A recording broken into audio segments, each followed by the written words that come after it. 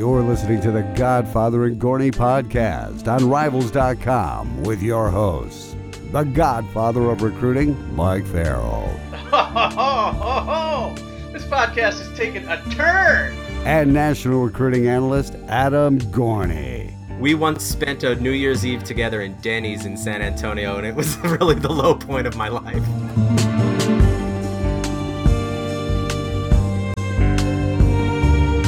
That's right. Welcome into another edition of the Godfather and Gorney podcast.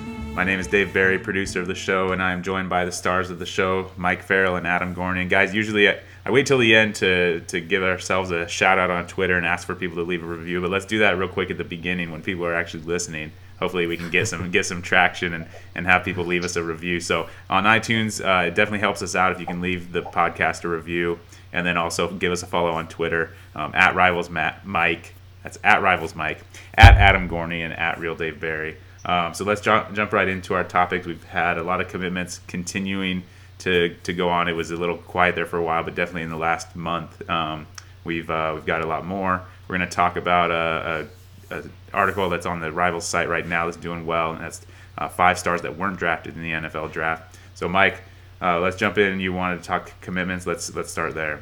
Yeah, let's talk about the Grayson 4. We haven't had a chance to talk about them. They committed on Tuesday. We did our amazing podcast last week on Tuesday morning, so they committed afterwards. Wanya Morris going to Tennessee. There's a lot of talk that he was going to go to Auburn. He visited Auburn like 6 different times over the last, month or so. But Tennessee held on to him. They had the lead for him for quite some time. That's a huge get for them. Owen Popo going to Auburn. Kenyatta Watson going to Texas, and Kevin Harris going to Alabama. So I know, Gorney, you asked me earlier this week for take 2, which is coming out later in the week. Should Georgia be concerned? They didn't get any of these guys. These are in-state guys, Atlanta area guys. My answer to you was no, because Grayson kids don't go to Georgia. It's not a pipeline school for them, but it helps these other programs. I'll tell you this, Wanya Morris, I think, is going to be a 5-star before all is said and done in this class. Once he fills out his upper body a little bit, it gets a little bit stronger. Popo could be Roquan Smith Part 2, undersized linebacker who just tackles everything that moves. Kenyatta Watson is going to help Texas recruit the Southeast quite a bit. I knew his dad when he played at Boston College way back when. I know he's a smart kid, and he's going to be an impact guy on defense for them. And Kevin Harris, I think, is going to be Tim Williams in that defense. Just a motor guy who can come off the edge, play a hybrid position. So 4 big commitments there. We'll get to Quinn Carroll in a second, but what did you think of the Grayson 4? Those are some pretty heady comparisons there, Mike. Owen Popo, the next Roquan Smith. That's a top 10 pick in the NFL draft. That's right. I'm not saying Wanya he's going to do that, 5-star. but I was thinking of a short, small linebacker to compare him to, and I'll probably be comparing every short, small linebacker to Roquan Smith for the next 5 years. And, I think Wanya Morris to Tennessee is huge for Jeremy Pruitt to take him basically away from Auburn where his teammate was going. I think that's big. Commitments, what month is it? May. That's a long way away even from the early signing period, and these SEC schools aren't going to stop. But, yeah, for the average fan to see 4 players from Grayson, and none of them go to Georgia. D'Angelo Gibbs is from that school, I believe, and he went to Georgia. But other than that, it really has been nobody. Everybody else has gone elsewhere, so it wasn't a major surprise, and Georgia's doing just fine, and I think will continue. I've never seen Popo in person yet, which is hard to believe because he's been everywhere and all of our events and stuff like that, but I'm very interested to see. I think that's huge for Auburn, but I think the biggest one is Wanya Morris going to Tennessee. It's a possible 5-star, let's say probable. I think that's pretty fair to say. A very talented kid. To commit to a school with a new coaching staff that has struggled mightily in the SEC. They didn't win one conference game last year. I think that's a huge commitment for those guys. Yeah, let's talk about Texas a little bit too, because I believe Texas has now a 4-star California commitment and a 4-star Georgia commitment. So not only are they focusing on their home state, but they got DeGabriel Floyd, a lot about him, obviously, the linebacker. and now they've got Kenyatta Watson. So they're starting to recruit more nationally, and I think that's going to help. That they certainly can recruit California. They can certainly recruit the Southeast. It's important to recruit the Southeast. Tom Herman worked under Urban Meyer, so he knows that he's got to get into the Southeast. So Kenyatta Watson, not the most important commitment when it comes to talent. He's a very talented kid, don't get me wrong. I had him rated this way. I had him rated Wanya Morris, number 1, just like you did. Then Papo, number 2. Then Watson, and then Kevin Harris. And the only reason Kevin Harris is number 3 is because he's so skinny. He just needs to fill out. But Kevin Harris could be the best out of all 4 of these guys because I have never seen a motor like that. He was at the Future 50 and just went through every drill at 125% and just jumped up ready to go again, and just nonstop movement. And when you get a kid like that, you can't teach that. So when he fills out, and obviously Alabama kind of produces those hybrid guys pretty well, he could be the best of the group. But second this week is Quinn Carroll for Notre Dame. So we'll talk about the Mike McGlinchey comparisons. I think they're, just like every smallish, 6'1", 220 pound linebacker is going to be compared to Roquan. Every 6'5.5", 280 pound offensive tackle that goes to Notre Dame is going to be compared to McGlinchey. He's bigger and stronger than McGlinchey at the same stage, but you can't ignore the comparisons. I like Quinn Carroll a lot. I don't think this is a big surprise at all. I think from the beginning we felt that he was probably going to go to Notre Dame, but that's a huge commitment for them as well. So, I've got four of the Grayson kids in my top 6, and Quinn Carroll's the only one who breaks them up there, along with Braden Huffman-Dixon, who's going to Colorado, who's going to be wide receiver but could also play multiple other positions. So you've got Tennessee adding talent, Notre Dame adding a key offensive tackle, Auburn adding maybe Roquan part 2, and Papo's, called the freak, and he's been around since 7th grade and is one of those guys who just doesn't seem to get bigger. So that's a question mark. I'm not sure how big he's going to get. But when Roquan came out, I was like, I wasn't shot in the butt about him that much because it was one of those things where we had him as a top 100 player. He was a top 100 talent, but I was like, this kid going to UCLA is not going to be a big loss for Georgia because remember he committed to UCLA. He was going to sign there. It's not going to be a big loss for them. Imagine if he went to UCLA. I bet you he would have been half the player he is. I just really think he wouldn't have got the guidance and wouldn't have really flourished the way he did at Georgia. You don't think he would have been Miles Jack 2.0? No, I don't. Again, a lot of it is self-motivation, and Roquan has a ton of that. But when you play for a team that doesn't seem to give a crap about anything, I think the reason Miles Jack was so invested is because they let him play offense. And they let him do whatever he wanted to do. And so Miles Jack was able to, be a guided missile on defense, play running back, and, sort of keep himself interested while the rest of his teammates sort of, as typical of UCLA, didn't care. I don't know what they would have done with Roquan. I just don't think they would have developed him the way he developed. And again, remember, he really had a great last season. He was good, but he took it to the next level this past season. And that happened to be the season that Georgia was competing for a national championship. So he stepped up his game and became a much better football player when games got more important. And I'm trying to think of the last important game at UCLA. I know. And the thing is, and what I've really kind of learned through this draft process, especially this year more than in previous years that we've done this when, we've been following this, is that the NFL teams, more than anything, it seems, care more about production than physical size. If a guy is a little small at linebacker but flies around and makes plays everywhere like Roquan Smith, he's going to go before Tremaine Edmonds, who looks better. Baker Mayfield is not prototypical NFL quarterback size, and he's going to Cleveland, and he has small hands and all the things that, the draft analysts seem to care about, the NFL teams just don't seem to care about anymore as much. If a wide receiver, D-backs, all the first round D-backs, Minka was the biggest one at 6 foot. Everyone else was in the 5s. So, I think the days of you have to be a 6'3" cornerback, or you have to be a 6'5" quarterback, or you have to be a receiver that's, looks like Julio Jones, I'm not going to say that they're gone, but I think as we look at our evaluations, we should look much more at, the production of players and how that projects long term than just prototypical size. Like Roquan Smith was a top 10 pick. Everyone knew he was small. Everyone knew he was undersized, and they didn't seem to care because he went all over the field and made plays. So, little quiz for you here. I'm working on a project here. So, since 2013, which program has hurt Georgia the most by taking away 4 and 5 stars from the Peach State? Off the top of my head, I'd guess Clemson. No, it is Auburn, and they do a really good job of recruiting the state of Georgia, and Popo is just another one.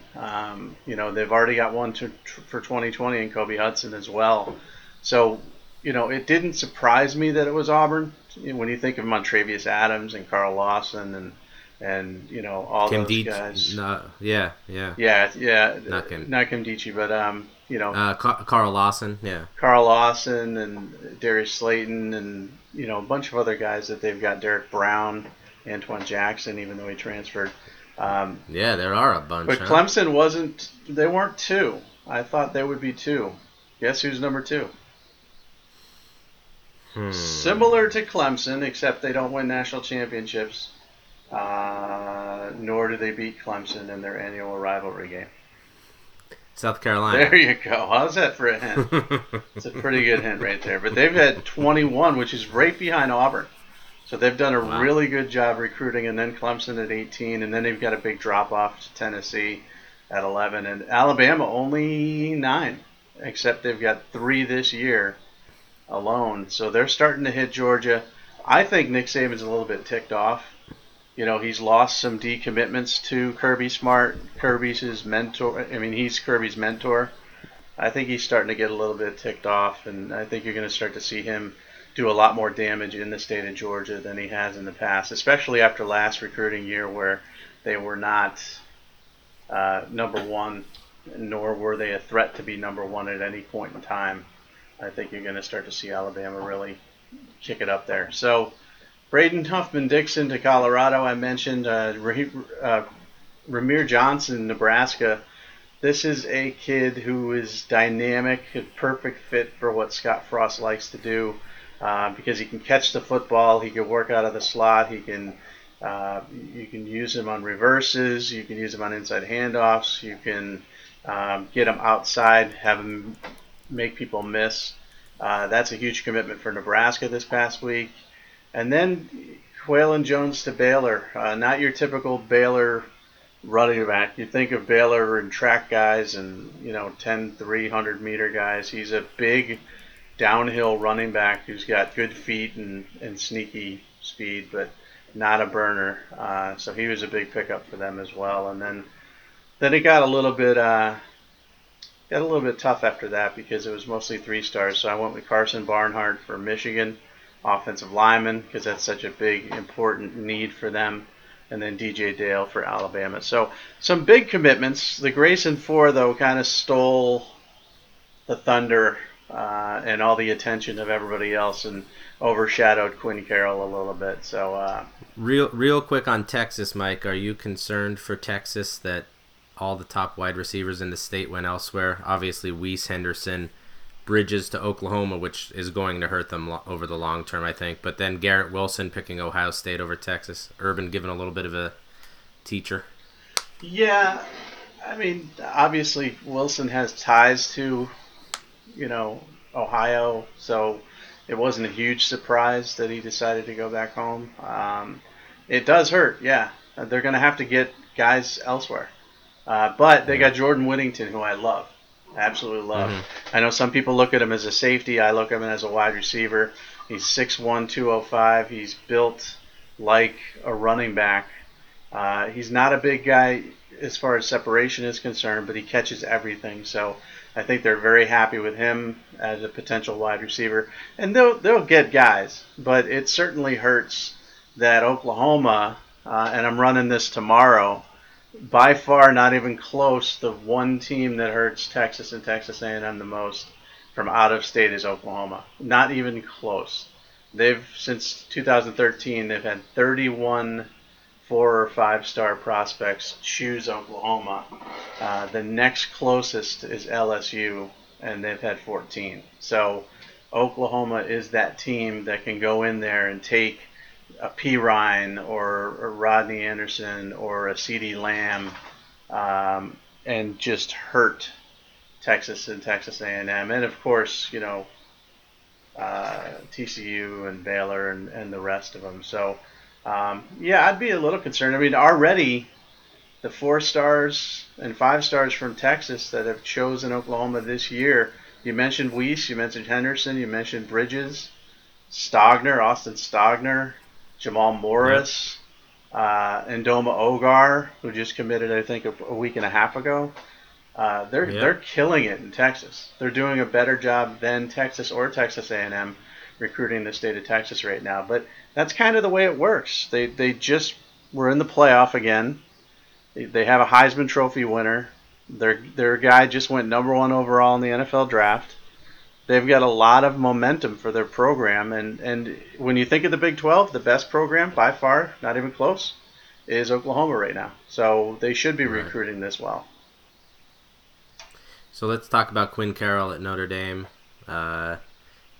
Let's not forget McGlinchey was also 6'8" in high school. It's not like he really grew all that much. He added a ton of weight at Notre Dame, but he was a big kid. So I don't know if that comparison's fair. But I'll say this about Notre Dame. I think it's going to help tremendously that Quentin Nelson and Mike McGlinchey went so early in the first round. I think they're going to get a lot of those big, tough Midwest kids. And obviously the other, McGlinchey and Nelson from Jersey. I think it's going to help big time, especially the way they ran the ball last year and putting those 2 guys in the first round. Ronnie Stanley, too, a couple of years ago. And Ronnie Stanley. And Ronnie Stanley, who I'll say to this day in high school was not that great. I saw him a bunch of times. He got pushed around a lot. He went to Notre Dame and became a real man, and all 3 of those guys were first-round draft picks. And Stanley was definitely a project coming out of Bishop. Yeah, it'll help their recruiting for sure. Of course, they did lose Eiston, to the NFL, which hurts. Mm-hmm. But kids look at where kids are going in the NFL draft, and that's where you're going to see an uptick for Notre Dame when it comes to offensive linemen. And you've already seen it. Carroll was a lean towards Notre Dame, but pulled the trigger there, and they keep developing him. Because obviously they've got a pretty good offensive guard with the Dallas Cowboys as well, who played at Notre Dame too. So they've, when we did that O-line youth thing, the thing with it was we weren't including guys that were being drafted, so we couldn't include Quentin Nelson and Mike McGlinchey. But next year we can. They'll both be in the NFL. You throw Ronnie Stanley and Zach Smith and some other players in there, and you've got yourself, a team that's going to be mentioned for O-line U. How about Jake Fromm's brother going to Auburn? Yeah, I think Auburn fans are like, I wish we got the good one. I mean, no offense, but they, and they're happy with Stidham. But it's always interesting to see. He clearly wasn't recruited that heavily, at least in my opinion, by Georgia, or else he would have gone there. But it's always interesting to see the lesser talented brother goes to a different program and how that pans out. That's the first thing I thought of. And, that maybe people get upset about that thought itself, but I can't help what goes through my mind when I see these things. And the first thing I thought was, it would have been nice if we got the other one. But Auburn's doing fine, and they're setting themselves up for a really good recruiting year, as is Alabama. I mean, Georgia's going to have a really good recruiting year. I think the teams that are going to get hurt here, maybe Florida and some others, because I think there's a few programs ready to load up in the Southeast, and it's going to be one of those years where somebody's going to suffer. I don't know who it's going to be. I don't know if it's Florida, maybe it's South Carolina, maybe it's Tennessee, although Wanya Morris was very important. But somebody's going to have a disappointing year because I'm looking at a few programs that are just set to load up. Yeah, and another thing we should mention in the SEC before we move on is Jimbo Fisher, active again. He's back at it, 12 commitments. Went to Pennsylvania for a linebacker. Obviously got Kenyon Jackson, another Loganville kid, and doing well in the state. So it seems like he's woken up in his new home and is doing pretty well there. Yeah, and he's going to recruit the Southeast well. Also, he recruited a lot of these kids while he was at Florida State. Florida State recruited the Mid-Atlantic very well. They recruited the Southeast very well. So you're not just going to see Texas kids for this entire class. You're going to see them recruit nationally. There were a few kids that I talked to at the New Jersey camp, from the Mid-Atlantic area that said they're interested in Texas A&M. And you never heard that before, ever. Now, can they make a living doing that? They can spot recruit it. They're certainly not going to fill their whole class there. They've got to hit Texas and hit it good, and they've got to compete with Oklahoma and Texas for those big-time kids at home. But they can certainly add a few here and there. It certainly doesn't hurt. And when he was at Florida, he did an okay job recruiting Texas. He got Marvin Wilson, Mario Edwards. Of course, Edwards' father had a connection to Florida State. But, the guy can recruit. There's no doubt about it. Whether he can coach that program up, which is a program that really hasn't won anything, that's the big question. Can he take them to the next step? Because a lot of people think they're the sleeping giant. Everybody's the sleeping giant, but a lot of people think Texas A&M is a sleeping giant in the SEC. Yeah, they at right after that Marvin Wilson year, which was, I believe, 2 years ago now. It all mixes together. Florida State had more number one players from the state of Texas than Texas did during the Rivals era, which is hard to believe. That's because Charlie Strong was in charge. Charlie was not recruiting very well. So no. Tom Herman will take care of that and change that, and they'll get theirs at Texas. I think if I'm a Texas fan, I'm a little concerned right now about Oklahoma, but I think it'll all work itself out in the end, and 2020, 2021, Texas will do just fine, if not in 2019. Again, a lot of these are early commitments. A lot of these guys have committed. I mean, R.J. Henderson's on his third commitment. So yeah. you just never know what's going to happen. I mean, Texas could come out, surprise everybody, win the Big 12, and then you get three kids that flip. I don't think that's going to happen, but you never know in college football. So let's look at the article a little bit about the 2013 kids that didn't make it, the 5 stars. People love this stuff. It was a very popular article. I mean, we have articles that run on Sundays and Saturdays, weekends. People aren't on Rivals.com. They have lives. They're actually outside enjoying the weather, especially during the summer and spring. And they're not sitting there clicking like they are when they're at work on weekdays, where they're just, not working a lick and clicking on our stuff all the time. This thing blew up. I mean, it just blew up for a Sunday morning when I put it out. Everybody was looking at this, and the reason they looked at it is because they love to look at failures. They love to point out the guys that we got wrong, and some of these guys got in trouble. Max Redfield ended up at Indiana University of Pennsylvania. Yeah. Got himself in trouble. Ty Isaac got homesick, transferred back. I never really liked Ty Isaac as a 5-star. I know you didn't either. Mike Mitchell just transferred. Didn't like football, apparently. Freak. Absolute freak. You remember him at the opening athletic that year? Freak at Army, the opening, and then at Army, we were like, this kid's going to Ohio State, and Urban's going to make him a pro. Yeah, and then he transfers and does nothing. Frank Herron was me. That was all my fault. He stuck with LSU. He had a solid career, but never lived up to 5-star status. Thomas Tyner, remember the debate with Thomas Tyner? Every offseason he was hurt. He had a track injury. Every offseason. He had some sort of track injury. Did he love football? Then he'd come out and put up a 10-touchdown game like he did to set the record. So fast and big that you're like, gotta make this kid a 5-star. If he ever cares about football, he's going to be great. And he never cared about football and transferred to Oregon He never State cared about football. Yeah. Blah, blah, blah. Matthew Thomas had a solid career, not a great career.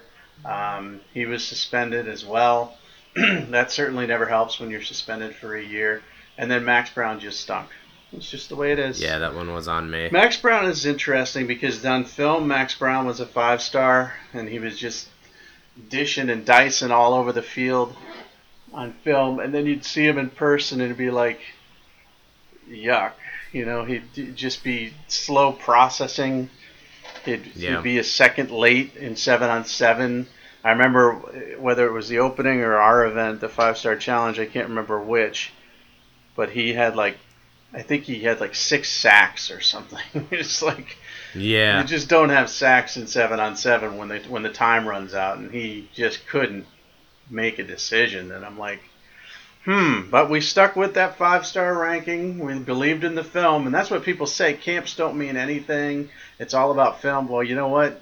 Not always.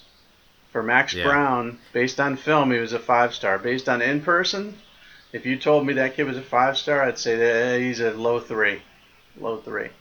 So he didn't pan out. There was always rumors about Max Brown that he was from Washington, and Sark was the coach at Washington at that time, and apparently that Sark wasn't really going all that hard after him, and I thought that was a mistake. And he had gone to USC, a pro-style offense. I thought he would fit in well. In high school, he was all shotgun, dishing it out, throwing it all around, and it seemed to come out quickly. Obviously, Washington competition is a lot slower than Pac-12 football. But yeah, even when he transferred to Pitt, he didn't have a great performance. Everything was slow, everything was methodical, and he couldn't get the ball out. So that was definitely a miss on my part. And then the 2014, we're doing the 2015 tomorrow, and there's not that many 2015s, but 2014 Quinn Blanding, that makes no sense to me whatsoever. He had 492 career tackles, which is the second highest in ACC history. I don't know. He never recorded less than 115 tackles. He wasn't an early entry guy. He was a 4-year guy. Yeah. I just can't figure this one out. Now, again, did he test well at the combine? No. But he had no off-field stuff. High character kid. I guess they were just worried that he couldn't cover.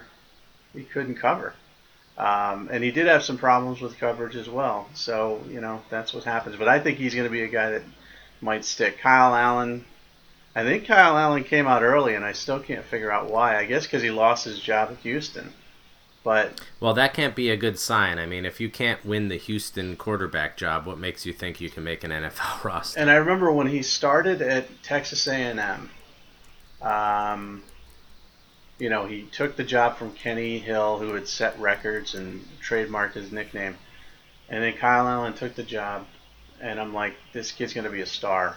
And then he threw the 3 picks against Alabama. I think 2 of them went back for touchdowns. Never the same quarterback since then. Lost his job to Kyler Murray and the whole political crap that Sumlin allowed to happen. And just never got his confidence back. But I thought he was going to be one of the top picks in the NFL draft, like a first rounder. I mean, he had everything. Yeah. And then it's amazing how quickly you can fall. So he falls through the cracks. Rock Thomas, I was never a big Rock Thomas 5-star guy.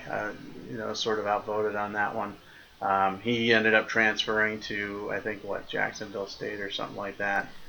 Yes. Didn't work out for him. Trey Williams had a very average career, but not a bad career, but an average career at Auburn. I'm surprised nobody picked him late in the 7th round. Tony Brown, track guy, out of Texas for Alabama. Usually Alabama kids are drafted. In this case, his lapses in coverage, he was the worst player on defense.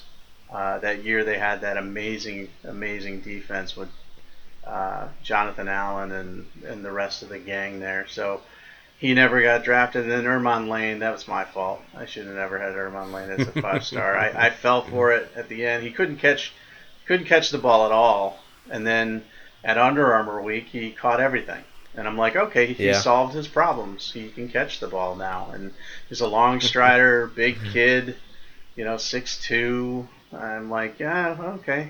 Just starting to hit his peak. And he ended up playing defense, some in offense, and never got drafted. And I don't think he'll catch on either. So those are the big. That's a lot of 5-stars that didn't get drafted. It really is a lot. And like I said, tomorrow we're running the 2015 kids. I think there's only a few of those, but it's just really weird to see. But really, there's no excuse. Like, the only one I'm like stunned at is Quinn Blanding. Everybody else, you could say they didn't get drafted. I'm like, well, they didn't deserve to get drafted.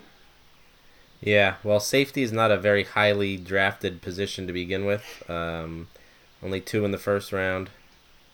And Terrell Edmonds was one. But if you look down this list, I mean, would you rather Quinn Blanding on your team or Tracy Walker from Louisiana Lafayette, Tarvaris Moore from Southern Miss, some kid from Yale named Foye Saad Olukun, Deshaun Elliott from Texas, who's had an average career, if you ask me. Well, he got in trouble, too, I think. I think he got in trouble. Jordan Whitehead from Pitt, who was a highly rated recruit. But, I mean, Quinn Blanding is a very talented kid, and I think he got picked up by the Redskins, he right? did. I think he's going to...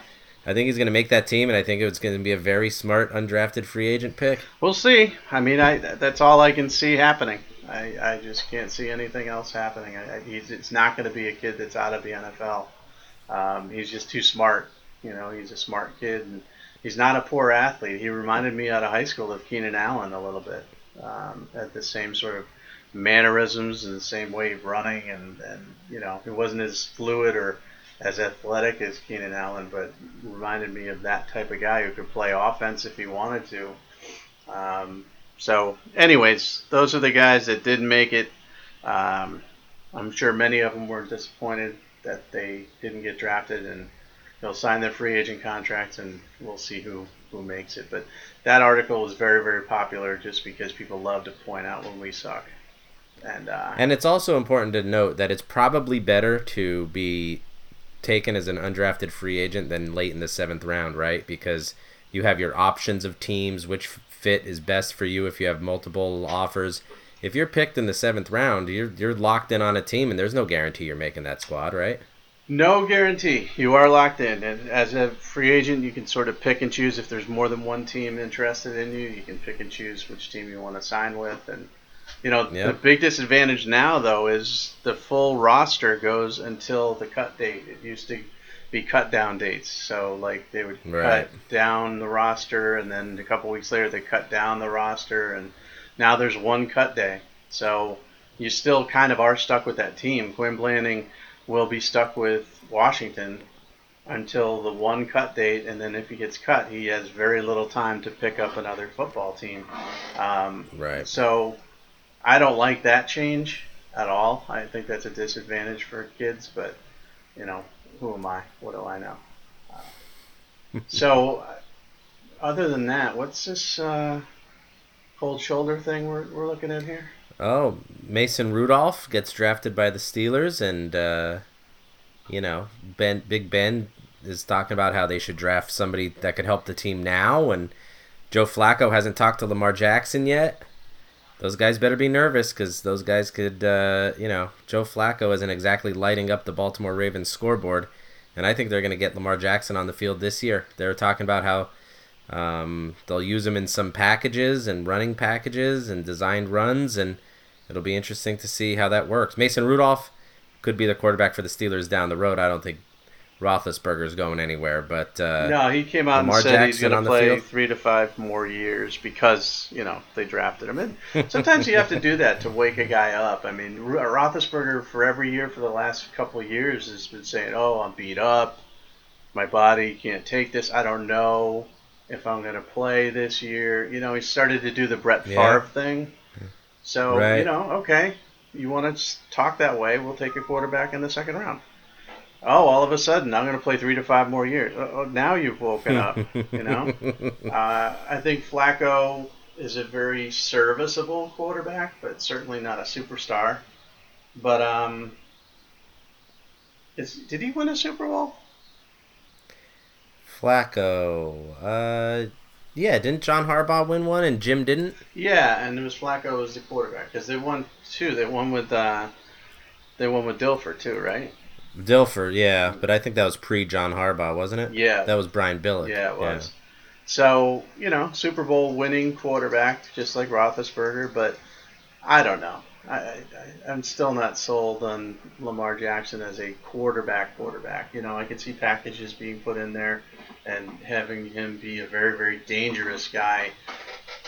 I think he'll be figured out. I think the thing with it is when Colin Kaepernick and I think Greg Roman is with the Ravens, who was the guy who was the offensive genius behind Colin Kaepernick when Colin Kaepernick was really good. You remember that playoff season where no one could figure Kaepernick out at all. Right. Just impossible. You tried to contain him by staying in your lanes. You couldn't over pursue in the pass rush because he'd just run at will. He was awesome. And then the next year, he got figured out. And I think that could happen. I think Lamar Jackson could be awesome. I think he could be a nightmare for defenses in certain packages. But then I think eventually he'll be figured out unless he learns how to throw from the pocket. So, and at the NFL level, that's going to be very difficult for him because there's a lot of progressions. There's a whole lot of field vision that he hasn't really shown. There's a lot of accuracy issues that he has. So we'll see. But yeah, Flacco, the thought is Flacco will have this year as the final year as a starter, and then they're going to throw it over to Lamar Jackson. I'm not sure how great a plan that is, but he is a first-round quarterback, so that's what you do. And Rudolph's he's a second-rounder, so you don't throw it over to him, especially when you've got a Hall of Fame quarterback under. So let's quickly touch on those. Let's quickly touch on this on the 5 that were taken. Mayfield, he won't start this year, right? Hugh Jackson came out and said Tyrod Taylor's the starter. Yeah, and Mayfield, unfortunately, is going to suck at Cleveland just because Cleveland. He's the perfect choice to suck. Like, if he went to the Jets, I think he'd be successful. But, everything about that pick, we picked a guy who's vertically challenged, who has a temper problem, who doesn't like to lose, and he's going to an 0-16 football team. So he's not going to play. No. Darnold starts? I think they want him to. I mean, Todd Bowles is talking about Darnold like he's, Johnny Unitas. Like he's going to be a Hall of Famer and all this other stuff. So who do they got? McNown? Yeah. Yeah, I mean, he's not. I don't think they want Darnold to be thrown in there from day one, but I think he will. I think he will start. I think he's the one who gets on the field the earliest out of everybody. Josh Allen? Who do they have? Let me see. Well, they have Peterman, right? Who threw no, it can't be Peterman. No, do they have picked down? I can't keep track of. The Bills. Hold on, I'm getting to it right now. The Bills have Josh Allen, A.J. McCarron, and Nathan Peterman. Oh no, they just picked up A.J. McCarron. So I think A.J. McCarron will be their guy. He's a serviceable quarterback, sort of a system guy. I think he'll be fine because I don't think Josh Allen's any close to ready to be starter in the NFL right now. So I think A.J. McCarron will be the guy there. The Jets have Teddy Bridgewater, but who knows what's going on with that? It seems like there's all kind of turmoil there. Josh McCown and then your boy Christian Hackenberg. Yeah, who hasn't started a game ever. And then, of course, you've got Bradford, who's going to be the starter in Arizona. I'm not so sure about that one. Yeah, he'll get hurt. And then Rosen will get in. So I think right now the guys that will get in the earliest when it comes to starting an actual NFL football game are Darnold and Rosen, which will be fun. Yeah. Because those are the two rivals, and those are the two guys that we compare the most. So, who was it? I think it was Justin Herbert or something was the guy that people compare Darnold to for next year's college football. But I was more like Stidham. Stidham can't move. He's sort of a statue, whereas Darnold can move. But I think Stidham's going to have a big year next year. I was never a huge fan of the hype coming into this past season because he was, high on the Heisman Trophy list, and he hadn't played since Baylor, a couple of years prior.